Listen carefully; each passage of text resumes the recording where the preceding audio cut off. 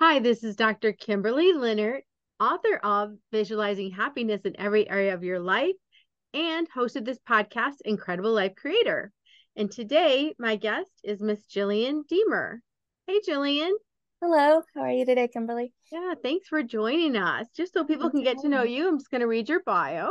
Okay. Jillian Deamer is a narcissistic abuse recovery and spiritual life coach. She was raised by a narcissistic, psychologically and emotionally abusive mother and was trapped in the abuse cycle for nearly 4 decades. She has a deep understanding of the healing and recovery process. During her healing journey, she discovered that one cannot talk their way out of pain. The trauma runs deep. It is because of this, Jillian uses an integrative, trauma informed approach to help her clients heal their mind, body, and spirit and reclaim their lives after abuse. As a firm believer in post traumatic growth, Jillian is a living example that one can go on to have a better life because of their trauma.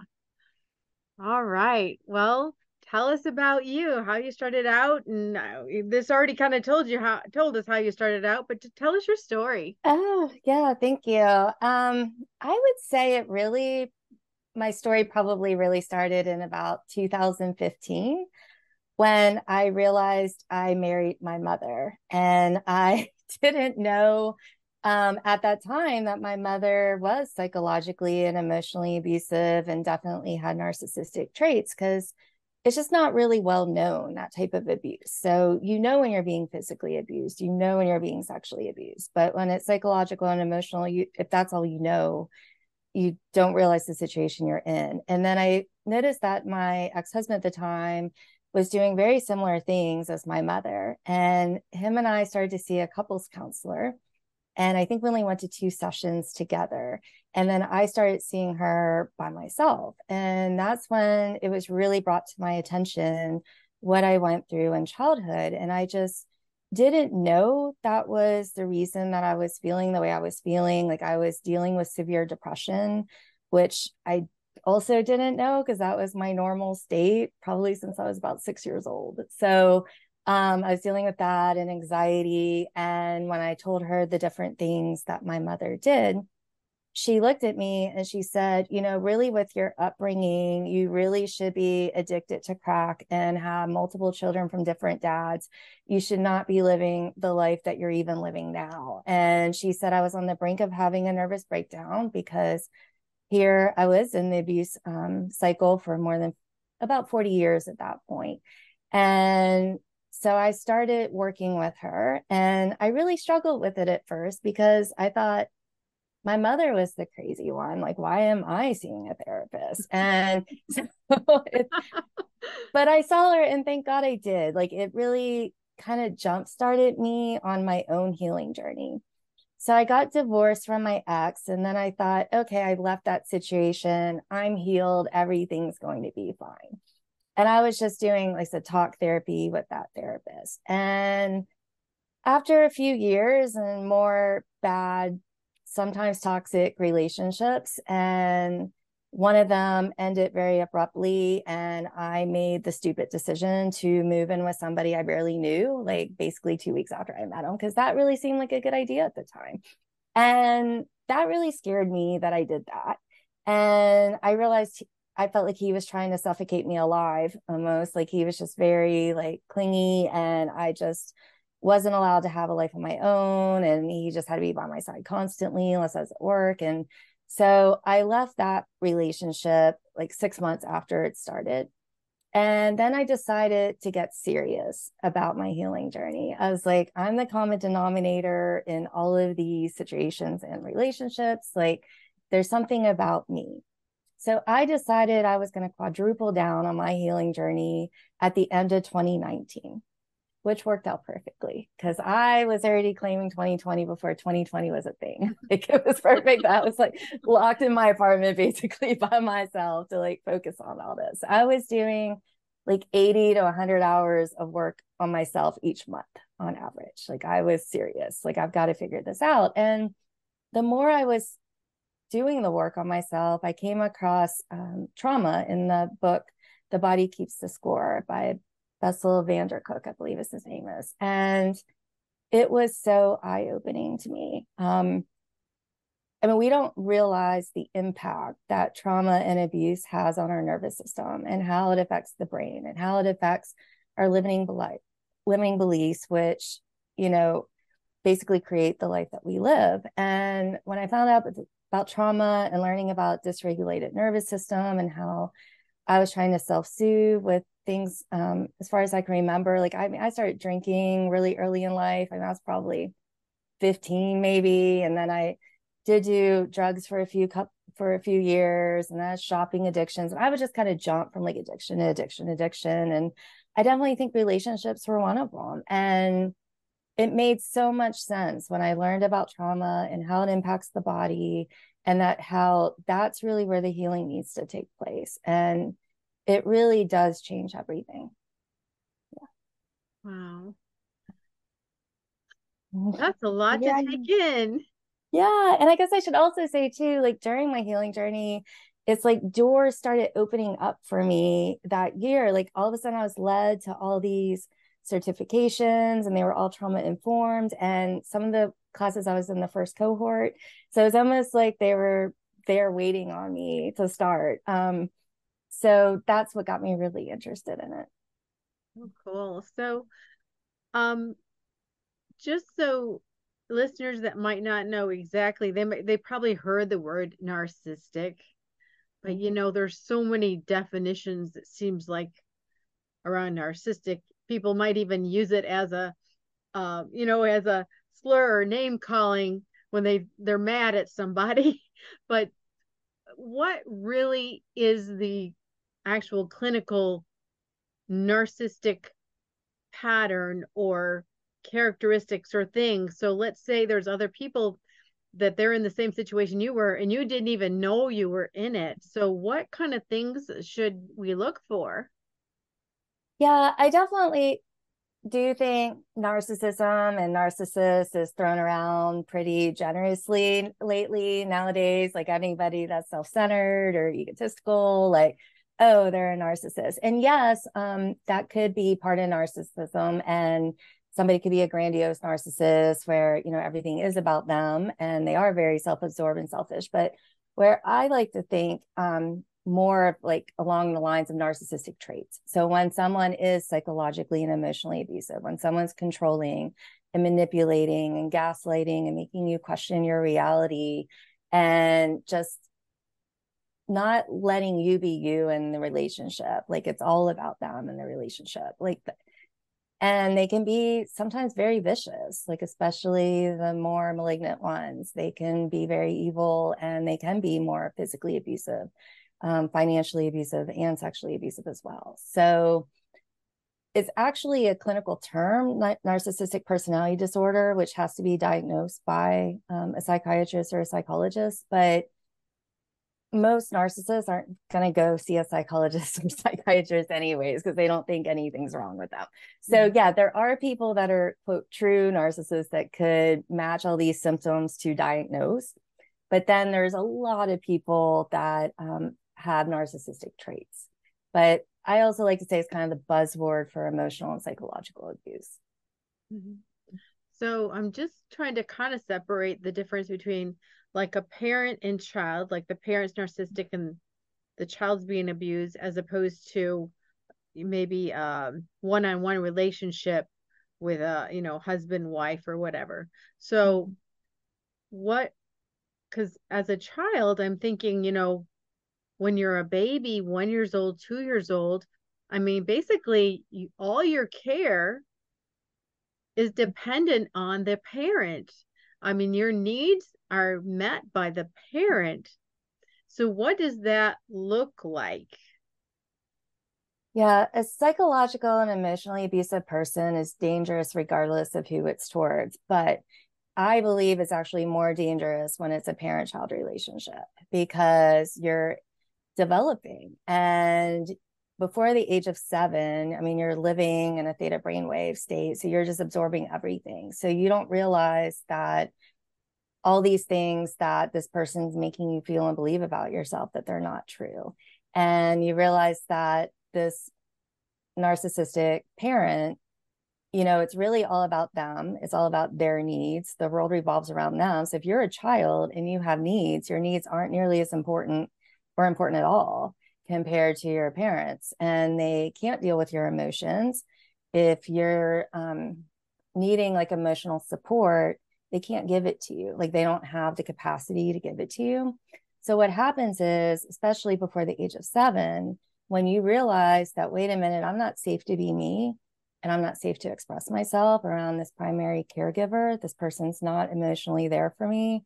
And you realize, like, subconsciously, you're in danger. And so your nervous system gets triggered into that fight flight response, and it just stays there growing up. So that's how you get stuck in depression and stuck in anxiety. So, so these narcissistic parents are having children, Mm-hmm. whether they choose or not, because sometimes things, we just have children. Um, but let's say there's a narcissistic parent, they want a child, they choose to have a child. How do they view that child as far as how does the child benefit them? Do you know what I'm asking? Yes, the child benefits them because they see it as either an extension of themselves to live the lives that maybe they wish they could have lived. So they live vicariously through the child, and the child has to meet those demands and can't have a life of their own. Another reason would be that they enmesh with their child. So the child isn't allowed to have their own personality. Like the child has to cater to the parents' needs. That's another big characteristic too, is the child is very concerned about caretaking, about being like, the child is just all about making sure that the parents' needs are met. And so a lot of times too, that the parent looks at the child as almost more of a possession, not necessarily a child. Like I feel like my own mother looked at me like I was a doll, like a doll baby, like that I wasn't like a real human being. And my mother used me as a pawn when she divorced my dad. So that's very common too, that the narcissistic parent will try to turn the child against the other parent if they separate or get divorced. And what happens, we all go through the teenage years when the child all of a sudden wants to have their own thoughts, their autonomy. Whether it's in middle school or high school, that time when most kids start to rebel. Yeah. So what happens during that time? Does the parent just smash on the kid and not let them, or what happens there? Pretty much that's what happens. I know in my case, my mother became even more controlling and more chaotic and out of control and scarier. Like I remember around that time, she would just start coming into my room and just screaming and yelling at me about God knows what, and just taking like clothes out of my closet and things that were important to me and just smashing them to the ground and having these just rages out of nowhere and saying, you're looking differently, you're acting differently, you're not treating me well. And she would say all these things while she's just destroying my room. And then she would leave. And I was grounded all the time. She would try to control who my friends were, who I was going to go out with. Before I was going to leave for college, she would come into my room in the middle of the night and just start shaking me awake and just yelling at me about whatever for 2 hours every night. And supposedly she had no recollection of doing any of that when I talked to her years later about it. But yeah, they get a lot more controlling and possessive if they feel like you're trying to drift away from them, because part of their identity becomes wrapped up in you. Got it. So as you're getting older, it seems like it naturally they would get more and more stressed out, Yes. worried about the fact that you're moving away from them, or that you're having your own thoughts, or that you're basically smart enough to know that, hey, it's time for me to move out. Um, wow. Yeah, I had to basically run away from home. I had just finished high school, it's my graduation, and my mother got involved in this Pentecostal church around my senior year in high school. And so she was on mission to quote, save everybody. And so she invited a bunch of family members down to my graduation, not to come to my graduation, but to get saved at the church. And so when she went to take them back to the airport is when I left. So I kind of planned my escape because I really didn't believe she was going to let me leave. I mean, I really didn't. Wow. Yeah. Okay, now let's switch gears over to like let's say an intimate relationship, or I guess it could even be best friend relationships, like two girlfriends, in other words, it could be like a marriage relationship, or it could even be a friend relationship. How does that look? Because then you have two adults. You have two adults. Yeah. So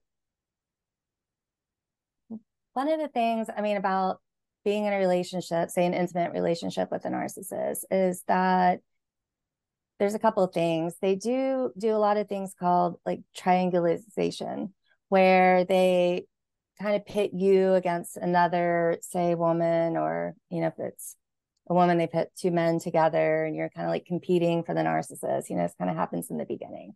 And then also in the beginning of the relationship too, they love bomb you. I mean, they shower you with everything that you've ever wanted to hear. They buy you presents. They give you like everything that you've ever wanted.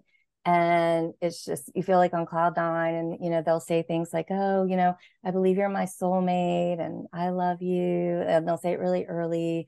And when you're starved for love, like, especially when you come from an abusive childhood and you want that love, like that's a lot of times the type of people that gravitate towards the narcissist, and the narcissist gravitates towards, because once they reel you in and get you hooked, then all of a sudden it changes. But then you're always trying to get that other person back to how they were in the beginning, like the very loving, just showering you with attention and being there. But then that never comes back. It may come back for a day or a couple days or something after you get into a fight or something like that. But then it goes right back to how it was. And it's just, they're very manipulative in relationships. The relationship is all about them. Like, again, you can't have any needs and they expect you to take care of all their needs. And when I say needs, I'm talking a lot about emotional needs as well. Like, they're not going to support you. Like, I remember, and my mother would do the same thing, and my ex-husband would do this. Like, whenever something good was happening for me, they would try to sabotage it. And they would pick a fight like the day before. Like, you had to stay always like one step lower than them at least. And so you can never outshine them ever. And that happens with friends too. Like, if you're friends with a narcissist, you can't outshine them. You'll kind of notice like conversations are always really one-sided. They don't really care about you as a person or what's going on with you. And it's just always about them. Mm-hmm. And not sure how to ask this question. How about like honesty, trustworthiness? Are they constantly saying lies to try and reel you in? Can you trust them? You can't trust them at all. They will, of course, mix in truth, because obviously that is more believable, right? Like, if you sprinkle in a little bit of truth into the lie, then it makes it way more believable than if it was just a total lie. And they'll tell you what you want to hear, and say, what usually happens when you're in a relationship with a narcissist or any type of abusive person, you normally end up what's called like this drama triangle, right? And so you have the perpetrator on the top, and then you have the victim on the other side, and then you have the rescuer, right? So the rescuer is always trying to rescue the perpetrator, like trying to like save them or make them change, or make them see the error of their ways, which they can't. Like, they can't see that they're even doing anything wrong, and they can't hear you and they can't see you. So whenever that balance gets disrupted, then the other person will swing to victim. And then they'll blame like the rescuer for abusing them. Like they'll turn around and say, no, you're the one that's abusive and you're abusing me because they weren't getting their way and you're calling them out on it and you're fighting with them. And then you just kind of keep going around this triangle, like until someone finally decides to leave the relationship. So either the quote victim gets strong enough to get out, or the abuser finds another source of supply and leaves. Okay. So you just said something that stood out to me. They need another source. So do they always need someone else to be, I don't know if you want to say it, feeding off of, but they Yes. always need to have another person in their life to. Yeah. Yeah. Yeah. They really are like energy vampires. Like they'll drain you of everything. They'll drain you of everything they can get from you, whether it's emotional, psychological, physical, financial. Like I know a lot of people that have just been financially ruined by these people. They take everything. So do these narcissistic people, do they ever get help? Do they ever get healed? I don't want to say never because I don't ever believe in never, but it's highly unlikely. And is it because they think they're always right? Yeah, yeah. They Everybody don't else, have a problem. they don't have a problem. Yeah, you Everybody have else the has a problem. problem. Yeah, yeah, yeah, So basically, if something goes wrong, they're blaming somebody else. yeah, yeah. It's never their fault. Never their fault. No, no. And they're gonna gravitate, like I said, towards people that are more codependent. Definitely people pleasers. Uh, I mean, those two are probably the two most vulnerable groups of people that an abusive person is going to go after. So let's say you find yourself in this triangle with a narcissist, and you said, the person who's in that relationship, they have to have the power to get out. Do a Mm-hmm. lot of times do they need some kind of support or people to help them, or how do they get out of these relationships? Yeah, it's definitely hard to get out of these relationships because the thing is, a lot of times you're trauma bonded to this person, like your core wounds of I'm not enough, I'm not worthy, or attached to this person because in the very beginning, this person made you feel enough, they made you feel worthy. And also, a lot of times, if you are a codependent or people pleaser, you came from abusive childhoods. So these people are familiar to you. And so it feels very comfortable and safer, believe it or not, to be in this type of relationship than being with somebody that's healthy and can have a good relationship. So one of the first steps to getting out of one of these types of relationships is to first realize that you're in it. Because a lot of times people don't realize it because, again, it could be their normal. Like I didn't know for years until I finally went and saw a therapist. Like I said, that was my couples counselor first. And I remember she recommended this book called The Human Magnet Syndrome by Ross Rosenberg, which is an excellent read. Like if you think that you may be codependent or a narcissist, that's like a really good place to start. It really gives you a lot of context, like for what you're going through. So then find a supportive person, whether it's a supportive therapist, supportive coach, have someone that knows the steps to get out because it's definitely multifaceted. Like there's a lot of grieving work, a lot of healing work that needs to be done, and a lot of reconnection to the self that needs to be done. So start working with that. Also start building up your support network. Because a lot of times these people take you away from all your whole support network. They cause problems with you and your family. They cause people problems with you and your friends. And they try to isolate you because the more isolated you are, the more controllable you are. So if that has happened to you, then start building that network. Like if you're want to join a church or some type of like meetup group or some type of social group, just try to meet people and start building up your supportive network that way and reconnect with old friends. And then make sure you're financially sound that you can get out. Like maybe you got to start hiding some money and saving money before you can make an escape. And I would also recommend talking to a lawyer in your area and see like what resources are available to you. Got it. So can it sometimes be dangerous to leave that situation since that person doesn't want you to leave? It can be dangerous. It depends on the severity of the narcissism. Because, like I said, there's people that with narcissistic traits. It's on a spectrum, Mm-hmm. right? So, if people on one end of the spectrum, yeah, they're a little selfish and self-absorbed, and they might not really care too much about other people, but they're not really necessarily abusive, right? Like you can be selfish and self-absorbed, but not abusive. And then you have people that are abusive, whether it's psychologically and emotionally. But then you also have these people like malignant narcissists. They do have the potential that they could seriously injure you or even kill you if you try to leave. And so you have to know what you're dealing with. And that's why it's really helpful to talk to someone that knows about narcissism and can kind of guide you and kind of figure out, maybe help you figure out exactly what type of situation you're in.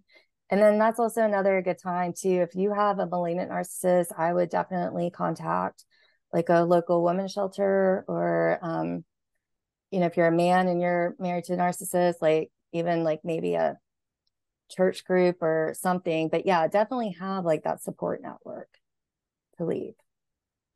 You got to be safe. Your safety is the number one priority.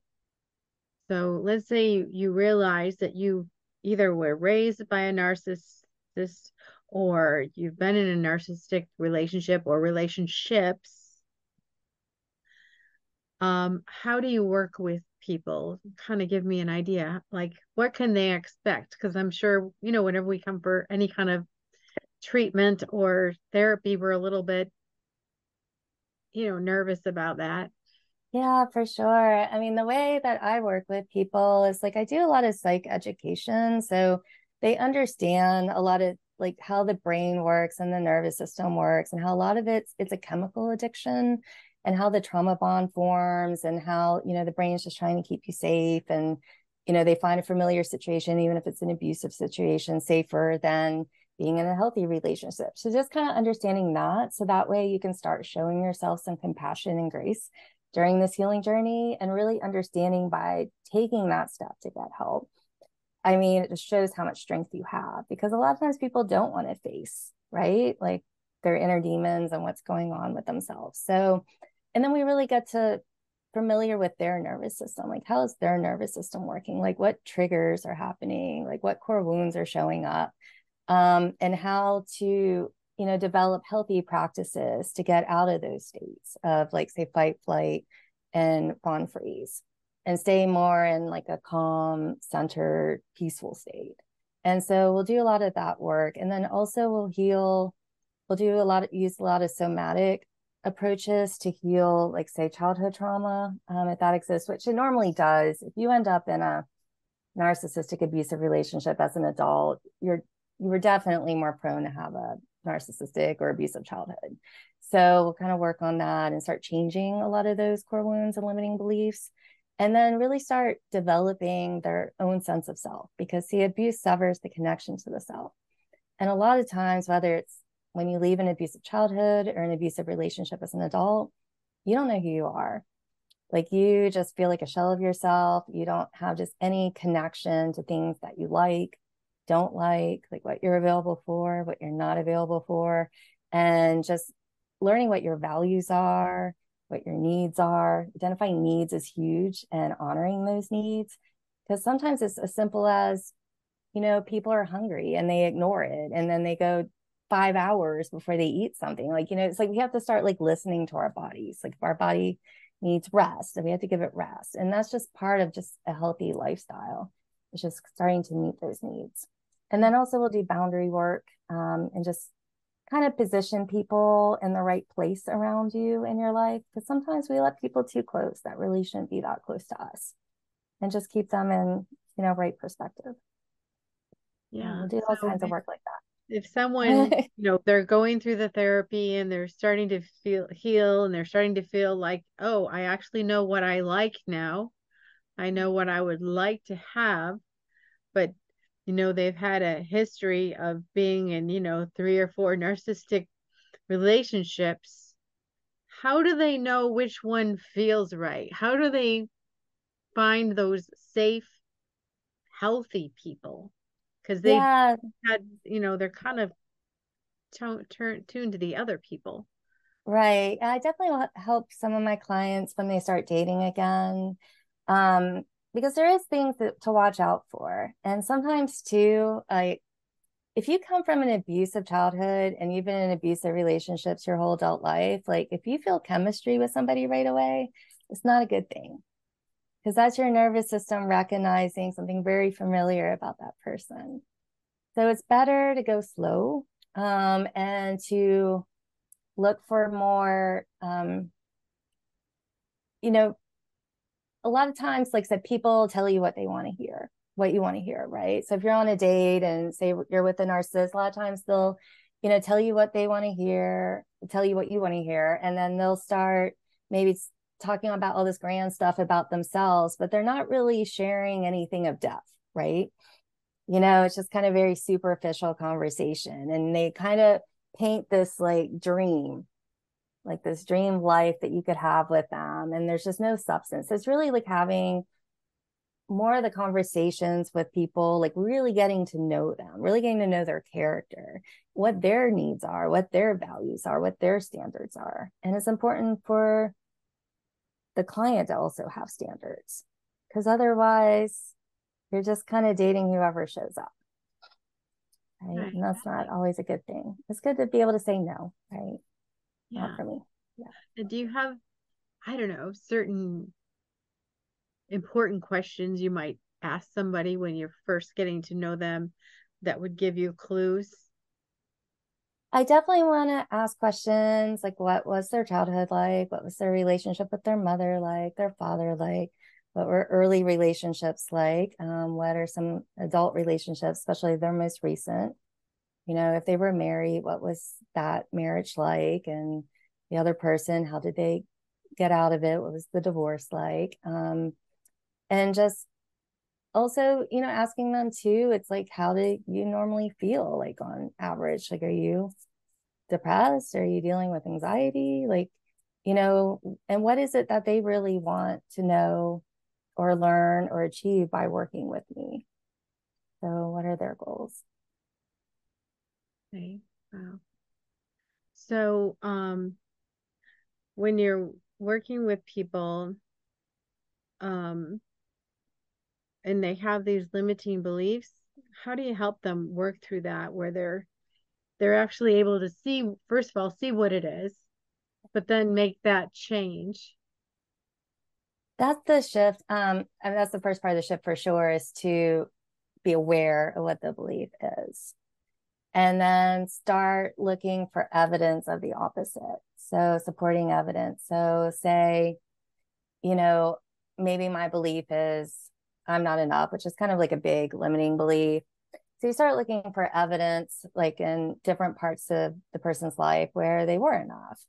And you start kind of building up that confidence and that support of the belief like, wait a minute, I was enough in this situation, enough in that situation. And you start like realizing, like, wait, and after a while, like once you start finding all these examples in multiple areas of your life, like you start to shift that belief. You're like, wait a minute, maybe as a child, I decided on this faulty belief that I'm not enough because of whatever happened to me as a child. But as an adult, like it's just, I realize that's not true.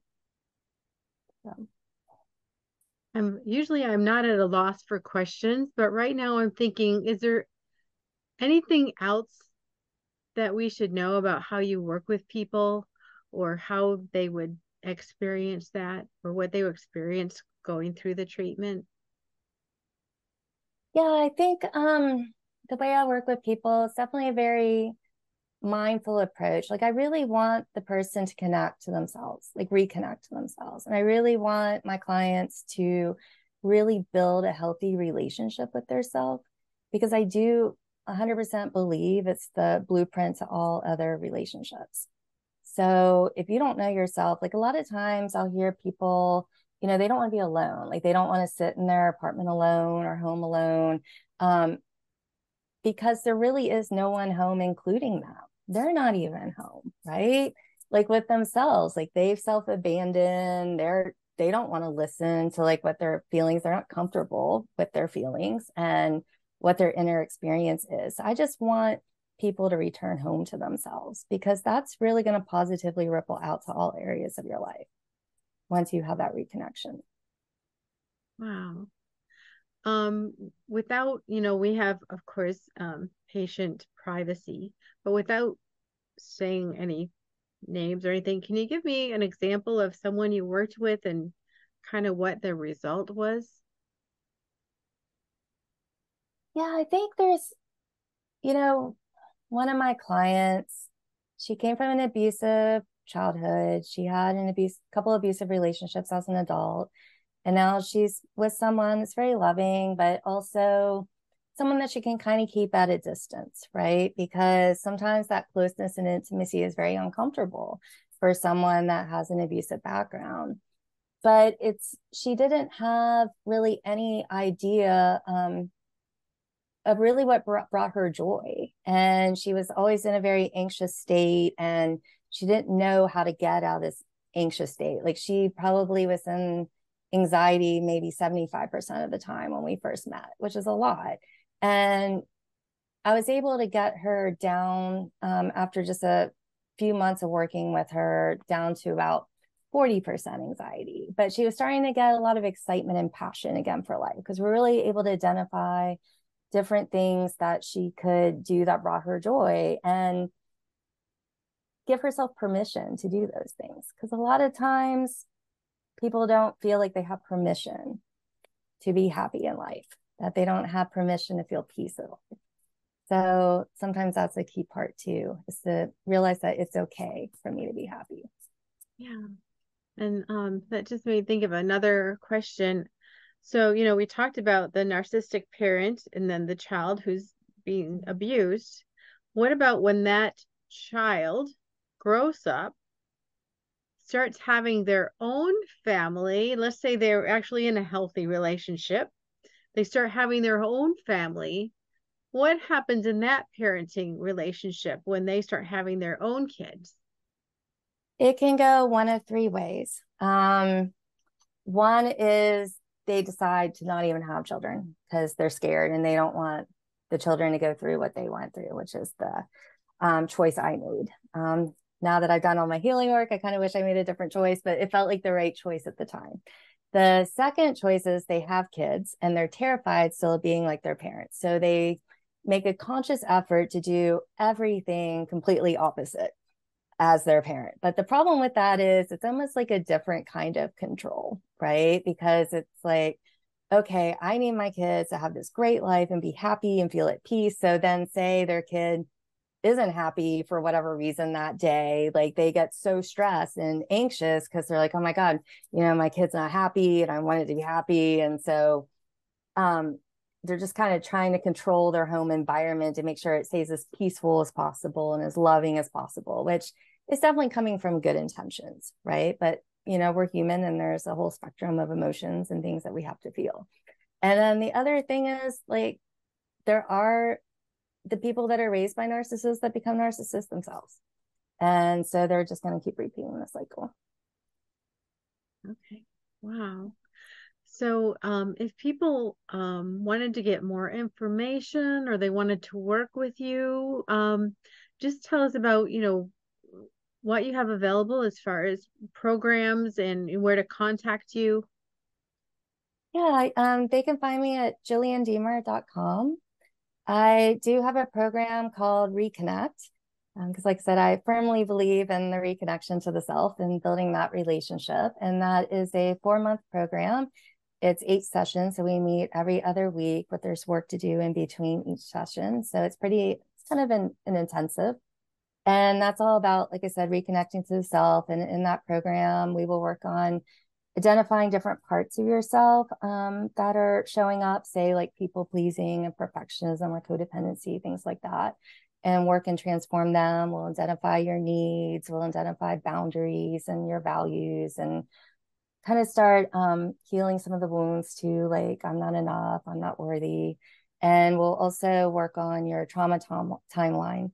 So doing a trauma timeline is it definitely gives you a lot of insight to, okay, everything now makes sense. This is what happened to me, and this is the way it impacts the brain and nervous system. So it definitely allows a lot more space for self-compassion. So that's my Reconnect program. And then if you didn't want to do a program, but just want to work with me on just rebuilding your life and working towards your goals and maybe identifying needs and self-care and things like that, just anything you'd want to work on, I have spiritual life coaching sessions, and you can purchase 1 or 3 or do a package of 5.